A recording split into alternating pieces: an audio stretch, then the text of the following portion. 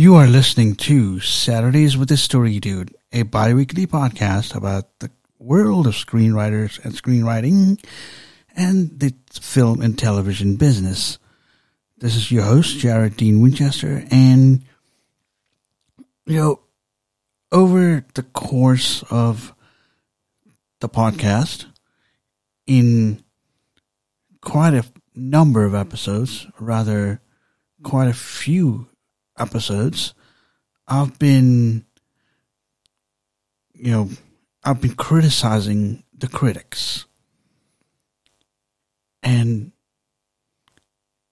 in a recent episode I posted, a video episode I posted on YouTube, I told my viewers to trust their guts when choosing a movie. And the minute I did that, I've received DMs from people defending the critics. And as expected,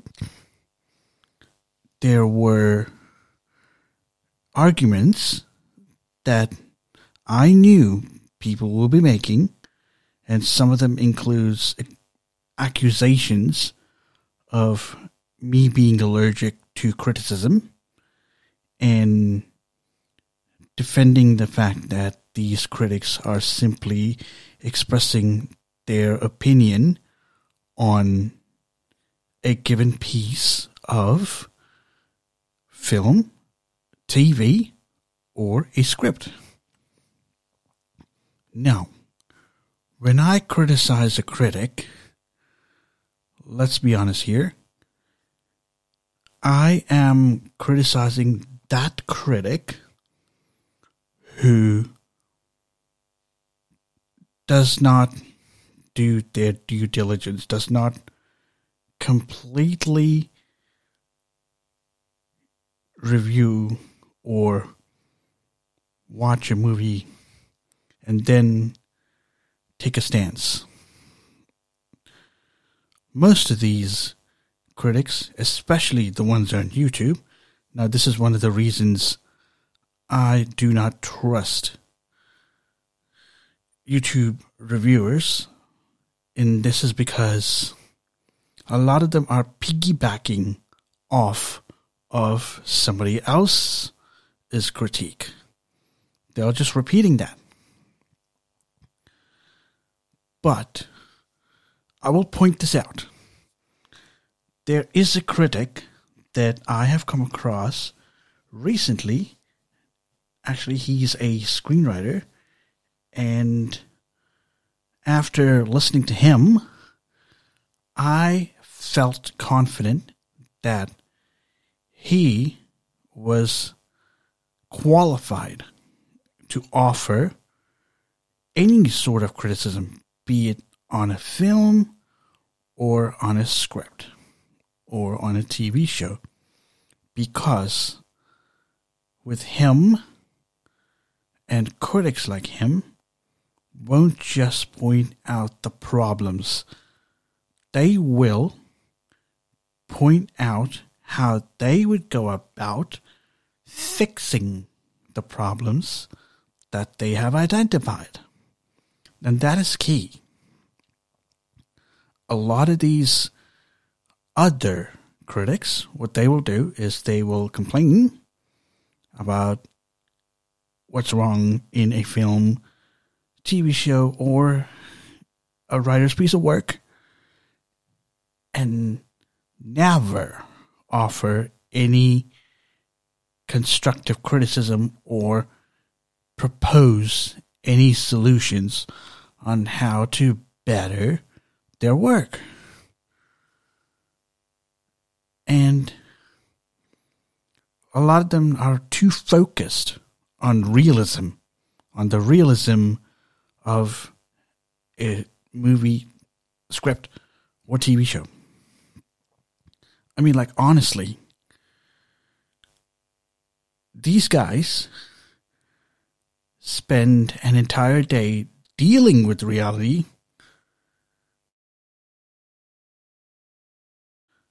and now they want more of it. Unbelievable. Either that, they're just sad.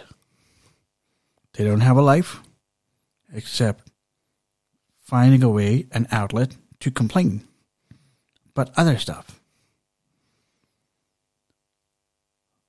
That is why I do not trust any critic on YouTube or any critic who complains about the realism of a film, TV, or a script, calling anything unrealistic or not believable, and comparing elements of any of these creative pieces of work, be it film, TV show, or script, to reality, to anything to do with reality.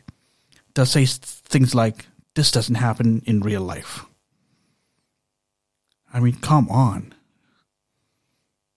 When you watch a movie or a TV show, what you are doing is you're watching something that is make-believe. They're not real.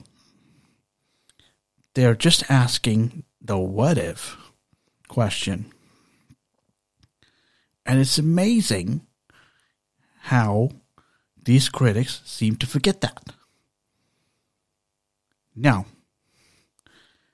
I will be a proponent, or I will back any critic who points out the good and the bad and proposes solutions on how they would approach on that, on how to fix the problems that they have identified. And that's how I roll. And these critics need to be objective. I'm talking about the ones that are decent. I'm talking about the ones that are really good. So, what do I really think now? I think most of them are garbage, but there are some that are pretty good at what they do. And I believe those are the critics that you should be seeking out and you should be listening to. Critics like this guy that I'm talking about, Tyler Mowry. I'll spell his name out. It's Tyler, and his last name is Mowry, which is not Maori as in the language of New Zealand. I'm talking about Mowry with M-O-W-E-R-Y.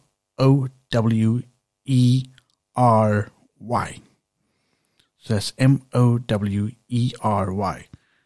Go check out his channel, and you will be fascinated by not only how he decided to get into film and TV shows and writing, and how he is self-taught.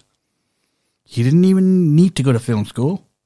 He didn't even need to go to a script writing class.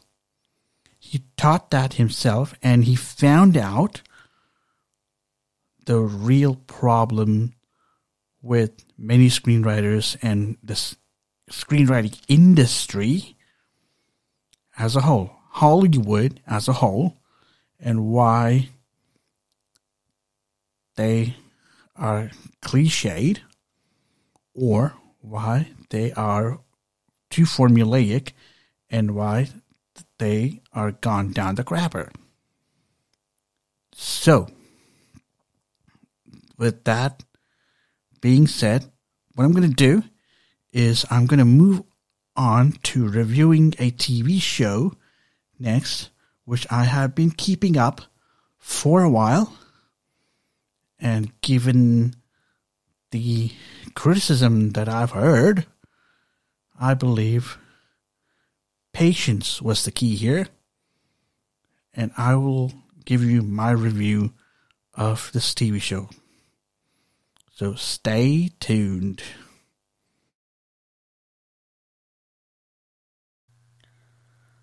Learn the craft of screenwriting with the guys at screenwritingu.com. They have free classes for you to test the waters, and then they have the Pro Series courses, which are the flagship of the Screenwriting U courses.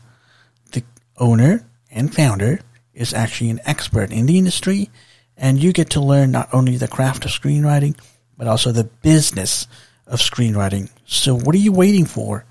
Inquire today at screenwritingu.com. That's screenwritingu with a capital U.com. This podcast is brought to you by Spring Wales Productions, where your journey begins. Welcome back. Now, before the break, I reaffirmed my stance on criticism and critics, and I provided a defense on the accusation that I do not stand for criticism or I'm allergic to criticism. I also said that based on what I've just discussed, I also hope that the message that I was trying to make was constructive criticism is good. I'm all for criticism. It has to be constructive and objective, and that is not what is being received in this day and age. So, with that being said, let's move on to this topic, which is a review of the TV show Walker, which is a remake of the Walker, Texas Ranger TV show from, I believe it was the 90s, with Chuck Norris in it. Now, if you don't know who Chuck Norris is, go research it.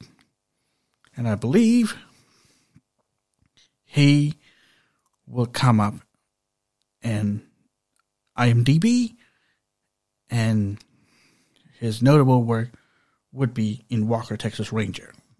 That was the name. So,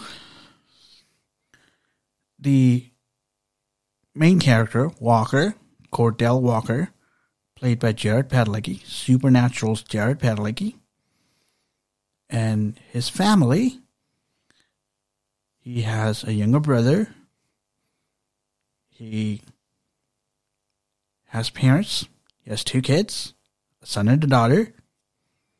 And the setup was in the first season that he was investigating the death of his wife. Now,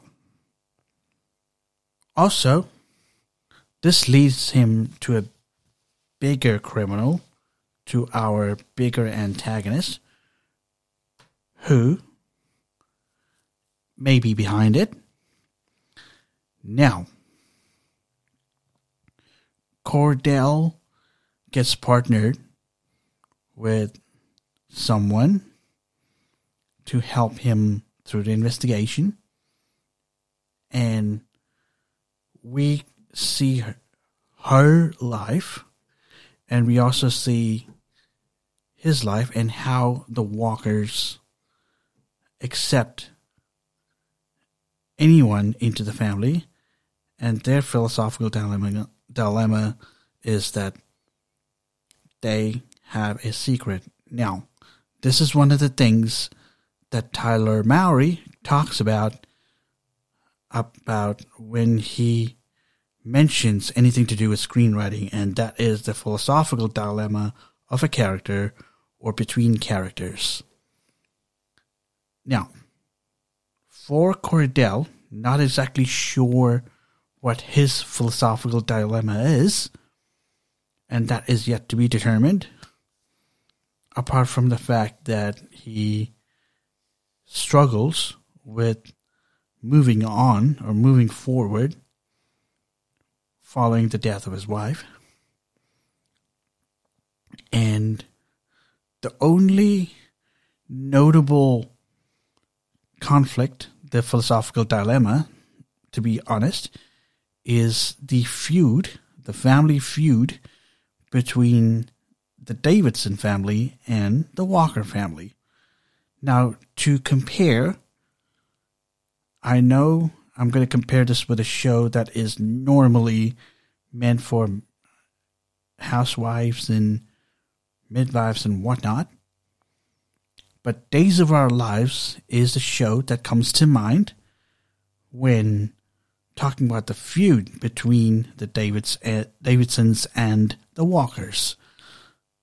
With the Davidsons being compared to the DeMeras in Days of Our Lives, and the Walkers, I'm comparing them to the Bradys in Days of Our Lives.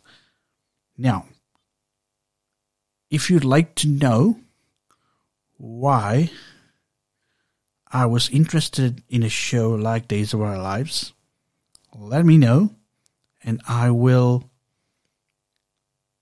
put out an episode explaining how I came to know about the show and why I was watching it, why I continued to watch it for quite a few years before I decided to call it quits. That is what I would compare it to. The feud between the Davidson family and the Walker family can be compared to the feud between the DeMeras and the Bradys in Days of Our Lives. So, we also see a few bits and pieces here and there with Liam Walker, Cordell's brother, struggling with his own stuff. And the character himself is gay. Now, I have no problem with having a character like that on a show like this, because it's about time that LGBT characters made their way into media, but with reason, of course, with a purpose, and not just for the hell of it, or just for the sake of it. So, it's kind of a mix, really. But we also see the struggles of the kids here and there. Augie, or August, who is Cordell's son, we see him a little, but I think most of the focus was on Stella, his daughter. Zeus only knows why they made that move, but the one playing Cordell's wife is none other than Genevieve Padalecki, who also happens to be Jared Padalecki's real-life wife, who, by the way, have 3 kids, 2 sons and a daughter. Now, where is the show going? I don't know.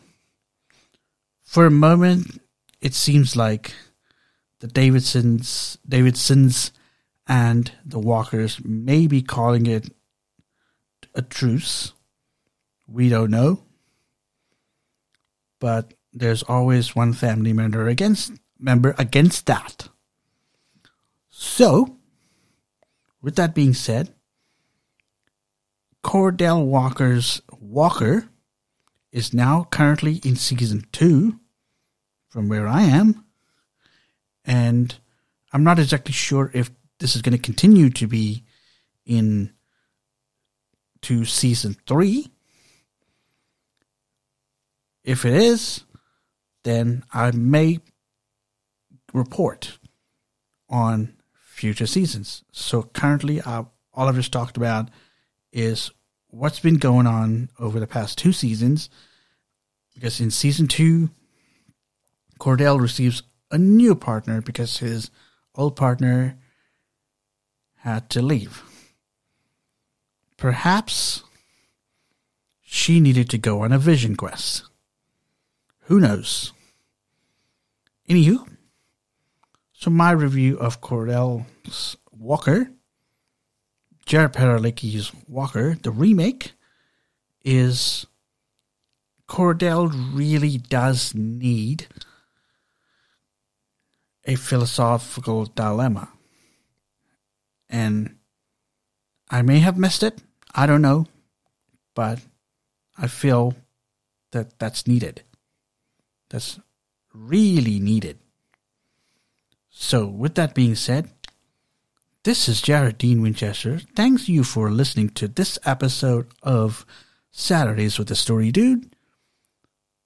And until I talk to you again, don't forget to turn that page.